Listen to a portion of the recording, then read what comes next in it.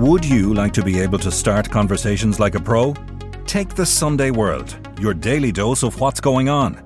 Do not consume the Sunday World if you're involved in a drug cartel, you're a politician with something to hide, or you've appeared on a reality TV show and care about others' opinions. Consume the Sunday World responsibly. Always read the stories, gossip and commentary.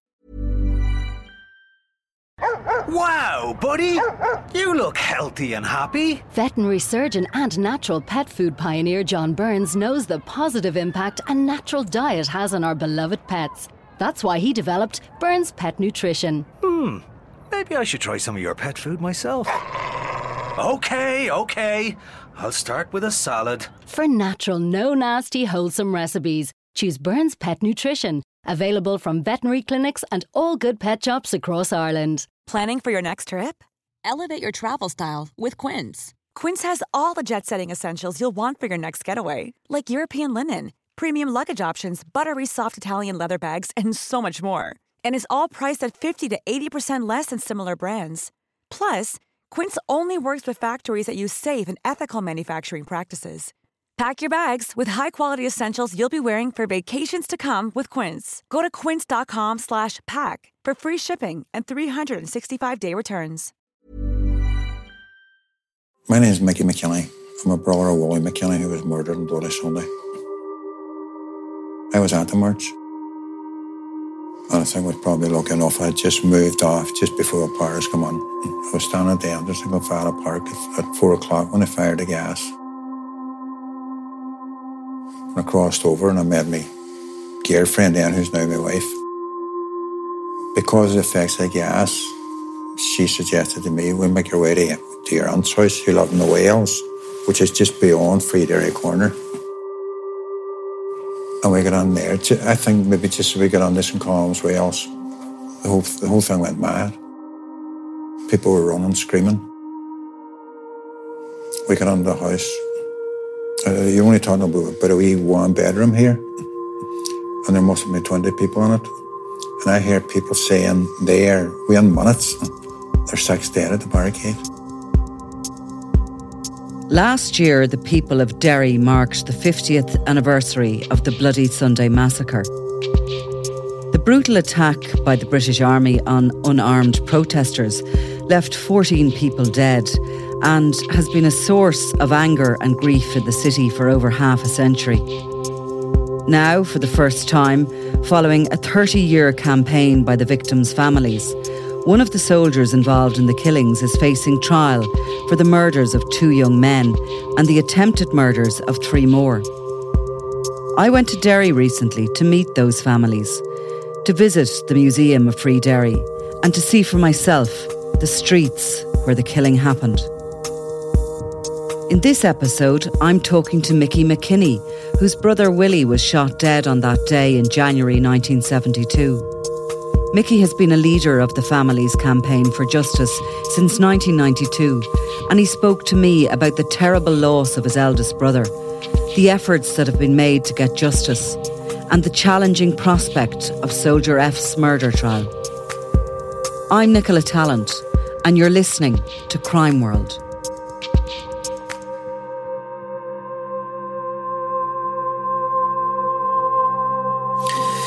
So, Willie was he wanted to be a photographer. He had an interest in photography. He was a typesetter in the journal office. Wally was a big John Hume man. Me and my younger brother were something else back then. He never took part in a riot. He never took part in a riot. Never threw a stone in his life. Me and the other boy did. Wally was a very inoffensive. There was no violence or there was nothing of that in our Wally. Just a lovely person. Did he have his camera? He had a Sony Super 8 camera with him. He was at McGilligan the week before. Him and Joe, my younger brother, were at McGilligan the week before, and they witnessed what he recorded. In fact, I think they used up his footage at the inquiry. I have memories of both Wally and Joe and myself. We would have landed in the house at lunchtime. We were all working around it would have been the talk bag stuff, going out then. And I have vivid memories of the reports coming from Stormont, Brian Faulkner. This Merchant Sunday will not be tolerated. I remember that. And there was a lot of unease coming up to that day, because we knew the message was being sent out. Keep in mind, marches and parades were all banned at that time. They weren't allowed. And as best I remember, the march on Bloody Sunday was the only one of that size ever to happen within a no-go area during that time. The Bloody Sunday march was the biggest ever. There was never another march inside the no-go area like that there. Such was the feeling against internment. There was a whole build-up, from 68, and because everything was going on, because the way NASAs were being treated. But internment was the last straw. The last time I saw Wally that day, we were coming down Southway, and I was a long way with friends and all. Our Wally there's trees at the bottom of Southway. Wally was up there. His footage proves what I seen because the march, he films the march coming down that part of Southway. There's another part that it shows you the march going up Western Street. The last piece is the gas coming on. Wherever he was or whatever happened, the cameras put away in. How did you hear that your brother was one of the victims? After the shooting, he called my wife, Grady. We made our way up, and there was evening mass then, on Sunday. We made our way up to her house. She lived in Craig Heights. We're from Westway, about a mile apart. The day before, there was two people out of our square in Westway shot that Saturday. Peter Robson, Peter McLaughlin. We went up to Grady's house. We got our tea. We went to mass. There was a fellow, Pat Clark, coming out behind me, coming out of the chapel after mass. It was Pat Clark that told me father and told the family about Wally. He said, but I hadn't got the heart to come and say it. He said, I don't know if you knew or not. That was after mass. When we come out of mass, I said, they told Grady, I need to get home. They let me mother and father know that I'm okay. When we were approaching the house, I saw Father McLaughlin's car, one of the priests, the Weather Craig Chapel. I said, there must be something wrong with Peter McLaughlin and Peter Robson, their Father McLaughlin's car. And as we went into our house, my father met me. He says, Wally's dead. I dropped him in the knees, just, My mother was sitting in the sitting room and butts everybody around her. The following morning, my father awakened me. I'm crying. I never heard anyone cry as sore ever in my life. The older brother, George, was trying to console him,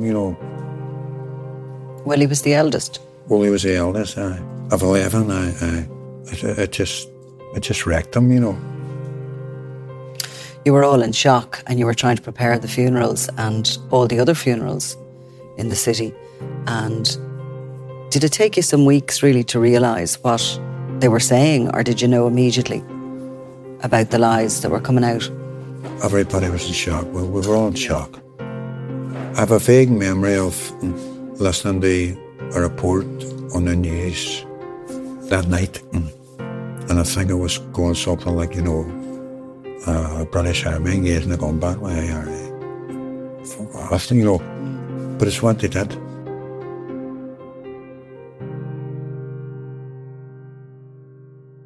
How have you managed to keep up your spirits and your fight over the years? What they did was wrong and they just can't get away with it.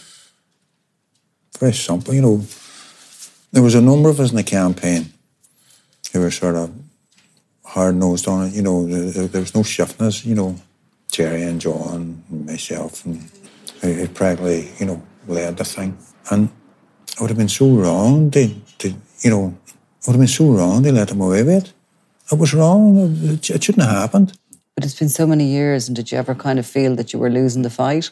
In yourself, I mean. I was a step forward and 2 steps back. When we started the campaign, it was going to the snail's piss. We thought, we're not getting anywhere here. And sometimes something would have happened, and it went very, very slow. But the determination was there among us. But it was there, and we just kept going and going and going. We made every Tuesday night up in West End Park for nearly 7 years. From when? 92. Campaign started in 92. The peace process was starting to fly at this time. Hume was very hard to pin down. I suggested we got after Hume. I thought, right, there was a postcard campaign. We were out getting everybody to sign it, post them off to Downing Street. John Major was sitting there. Postcards were flying off. I remember I stole an idea from the police commander of the Bog and the Roswell Flats and Andy St. Columns, Wales, where my aunt lived. And they put in the wonders at 3 o'clock in the morning. Within a month, relatives from the Roswell Street Flats and the St. Columns, Wales, went to London. I took that idea. I said, right, let us go to London. Let's take it to their front door. But the only way we could do that was through Hume. We needed Hume to get into London. He got us into Downing Street, and he got us in front of so many MPs and at Westminster. That was a big PR stunt for us. What year was that? I would guess maybe around 94. So would you kind of have, you'd have something big would happen and then it would all die away again and you'd have to come up with some other idea? That's the way it happened. Yeah. But us getting into Downing Street, us being seen in Downing Street, I believe, was sending a firm message out. These people are serious. Patricia went over and got at the Kew Gardens and got the HO219 file. There were documents lodged with the Public Records Office at the conclusion of the Widgery inquiry, and many of these documents were never disclosed to the lawyers representing the families in 72. So, what we did was we prepared an analysis of what could have been done had there been fair disclosure at the time. It was a tribunal inquiry whereby there was a cosy fireside chat, and we unearthed the minutes of the meeting between Edward Heath, Lord Widgery, and Lord Carrington, in which Heath reminded Widgery that in Northern Ireland we're not just fighting a military war, we're fighting a propaganda war. And Patricia found this minute. There was explosive stuff. Right. And it told a story that this wasn't just a substantively corrupt inquiry that was happening, because it was a matter of urgent public importance. It was an outcry. The difference was with Bloody Sunday, they did it in front of the media. The media were there. There was hundreds of photos, hundreds upon hundreds of photos. And they never interviewed them, the photographers? Very few of them. Very, very few. They almost had to push their way in to get interviewed. But Fulvio Grimaldi was able to be smuggled out of Derry that night with his films by Martin McGuinness. Yeah. As it turned out, many years later, Martin got him over the border and got him to Dublin, himself and Susan North. And Fulvio's photos, along with another French photojournalist called Gilles Perez. So the photographs were coming out, and all these victims, none of them were armed. And they couldn't have shot more innocent people in Derry. I mean, there's plenty of people they could have shot, and people would have went, well, maybe, But and do you think without those photographs? I think that's the trouble that that's the trouble that the Ballymurphy families had. Yeah. They had no photos. Yeah. The difference with Bloody Sunday made it unique was it was done in front of the media. And if they hadn't had the media to go back, because the media gave lie to the British Army's account, and we had so through the material that Patricia uncovered when she came over the queue, and she also obtained the military statements that were made by the Paras on the night of Bloody Sunday and the next day and then the next day. And none of these statements were ever disclosed to the family, to the lawyers for the families. All they got were statements taken weeks later by the Treasury Solicitors Department. We felt that it won't have the same weight if it's just a report from Madeline Finucane or from Seamus Tracy or from our team. So what we did was, Patricia went down on Boxing Day, I think it was 1995, and she went down to Galway and she briefed a legal professor in Galway called Dermot Walsh. And she went down and she spent the entire Boxing Day briefing him, and he agreed to prepare an analysis of what could have been done if there had been a fair show, on an even playing field. But with all these things, and with the Walsh report, we were then able to go down, meet the Taoiseach, and Eamon O'Crieve and the Department of Foreign Affairs came on board then in a very big way, because they could see that we would get stuff ourselves, and they could see the blatant unfairness. And the Irish government then produced a report which was served on the British government at Downing Street, and it was the Irish government's assessment of the new material. That was just pushing them just for an oral inquiry. And at that stage, it was becoming explosive stuff, and it was gathering a great pace. Oh, absolutely. That got us along to coming up to about 98. Right.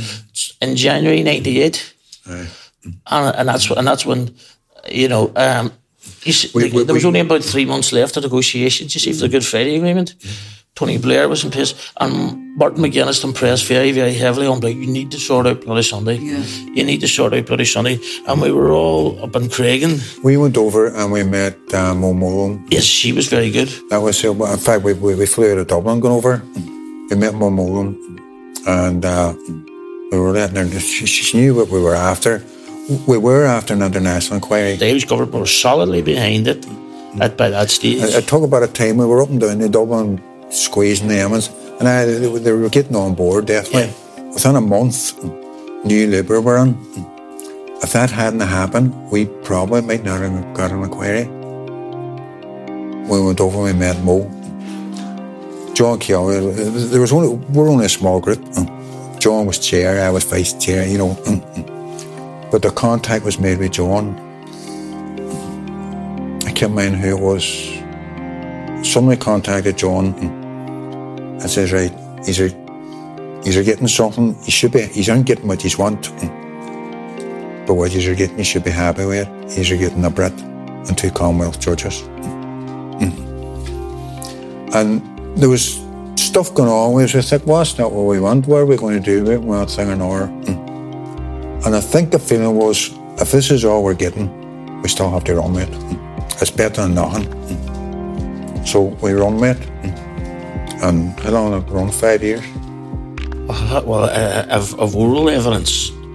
Evidence gathering and oral evidence had went for 5 years. It was about 7 years to get the report out. It took 12. 12 and a half, actually. And then there was a scandal over the amount of money that it cost. Yes, but it did cost a lot of money. But you have to remember, the British Army took a judicial review, saying that that their soldiers were under such that. Now they always say given everything day and daily at the time. The other soldiers in trials here, in Diplock trials, would be given every day and daily, and they brought a judicial review in London, challenging. Firstly, they had a successful challenge against the inquiry in relation to anonymity. There's 5 of them, no? Yeah. And Savile never won one of them? Yeah, Savile never won one judicial review taken in London by the former soldiers, put it that way. Firstly, anonymity. That Savile ruled they should give evidence in their own names and with their own identities. That was held to be unreasonable and unlawful. Then the next big challenge came because Savile said that all hearings should be, and naturally in Derry. Because they weren't in Derry the first time; they were in Crow Lane, and that was very deliberate, and that was to cause a massive chill factor to prevent local eyewitnesses from coming forward, because we're going into a very hostile loyalist area. Right. They go 30 miles away. They go down, and they were met with mobs, and etc. and barely protected. It was very traumatic for people already traumatised to go down and do it. So it was a very deliberate thing. But Sal said, look, it's happened here. Every other inquiry takes place in the place where it occurred. That should happen here. Again, that was ruled to be unreasonable and unlawful, challenged successfully by way of judicial review, again in the London High Court. Now, those 2 decisions ended up costing the inquiry, or costing the public person an absolute fortune, because they had to run effectively 2 inquiries that were going in tandem. Because you see all the time that we were in England, well, there was the venue, firstly, where it had to take place, but everything was still being being back to Derry. And all the lawyers and the teams and the families. I mean, over 100 of you flying every week over to London. Every week. For 2.5 every single years. week for 2 years. For 2 years. And do you see the cost of that? Anonymising all those documents. So, and doing it right. You know, now it was always going to be an expensive affair, but that really sent the cost spiralling out of control, and you know, and it's often slagged, you know, it's often criticised for what it costs, but it's very rarely understood what the causes of that.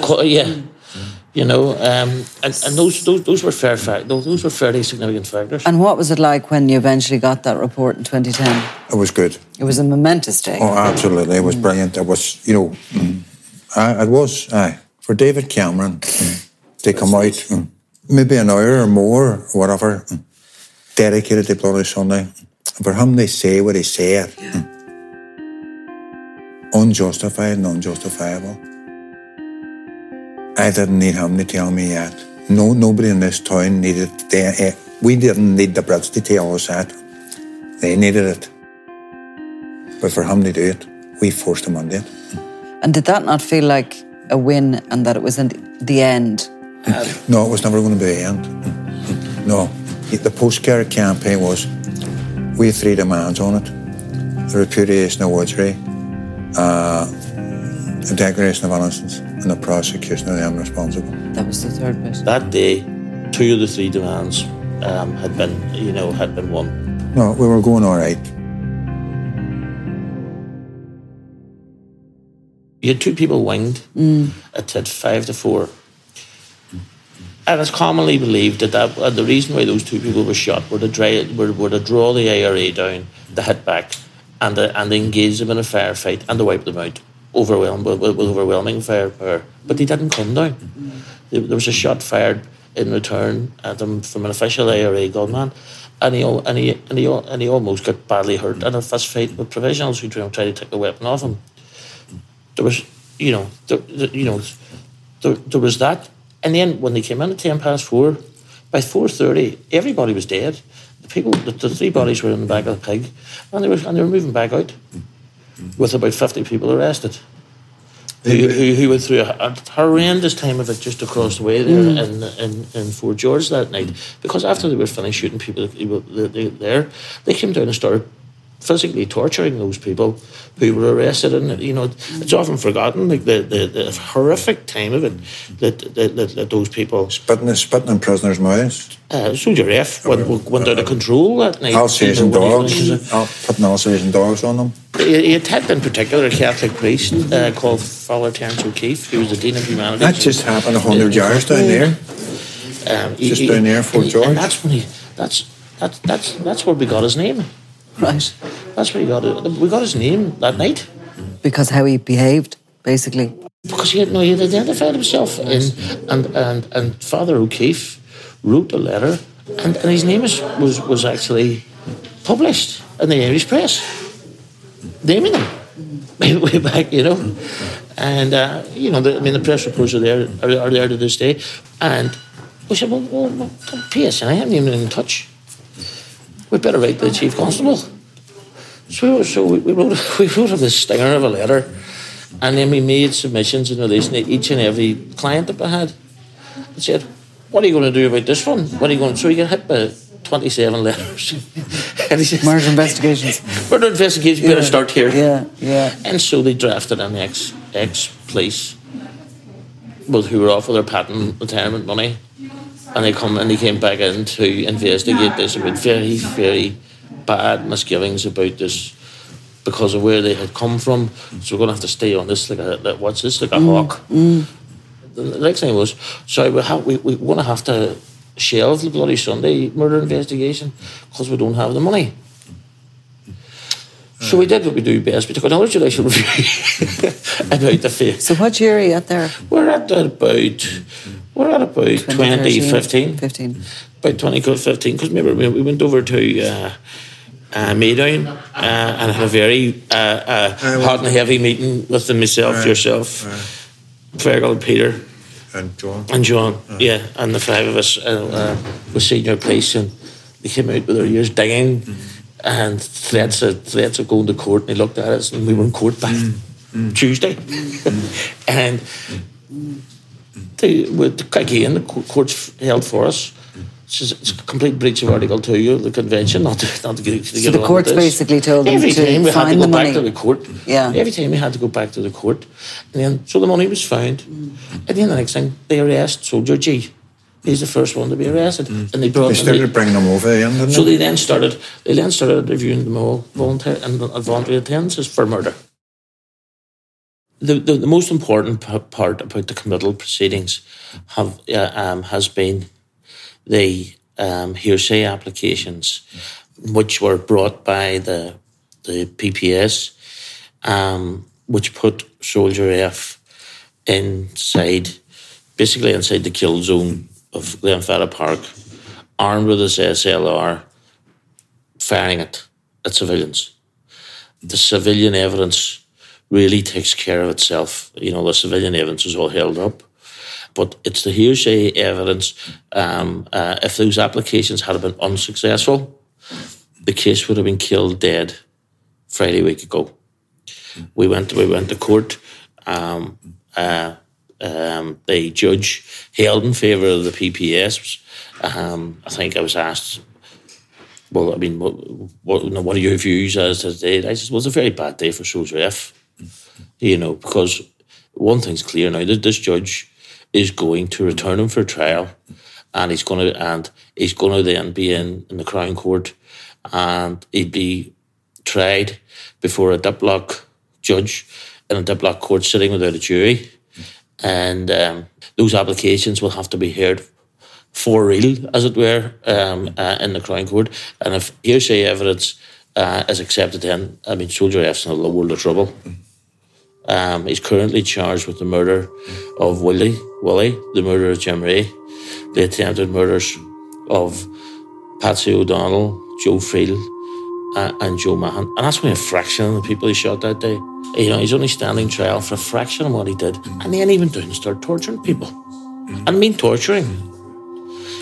Making them stand in front of gas heaters until they collapsed, beating a priest very badly.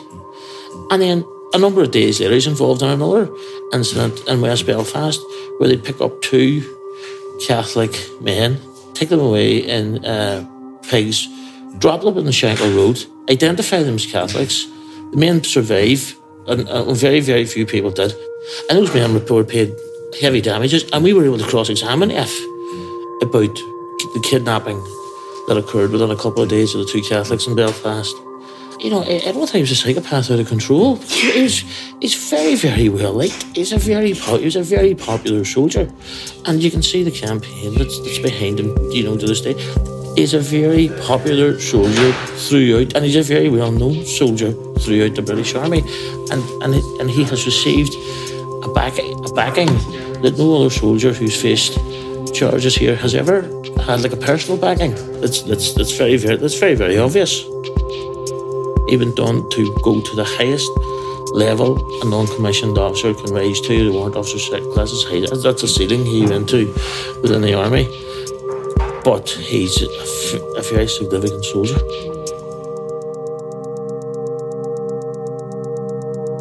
Will you go to court every day? I never miss it. I'm going to go to Belfast, I'll be on, and hopefully the rest of them be up there too. No, you can't miss it. It's such a got it here, If he's going to be in Belfast, no matter where he is, if he's in court, I'm going to be here. He's going to see me. Was Willie's camera ever found? It's in the museum. You'll see it tomorrow in the museum. And was there any photographs taken? You'll see it tomorrow too, yeah. Right.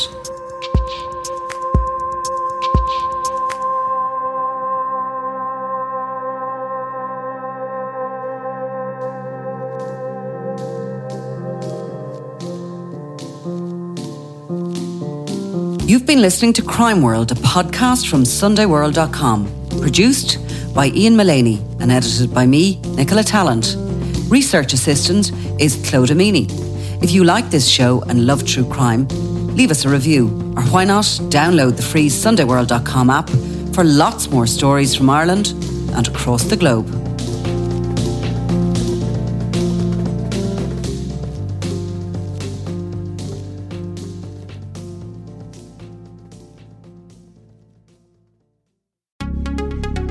Would you like to be able to start conversations like a pro?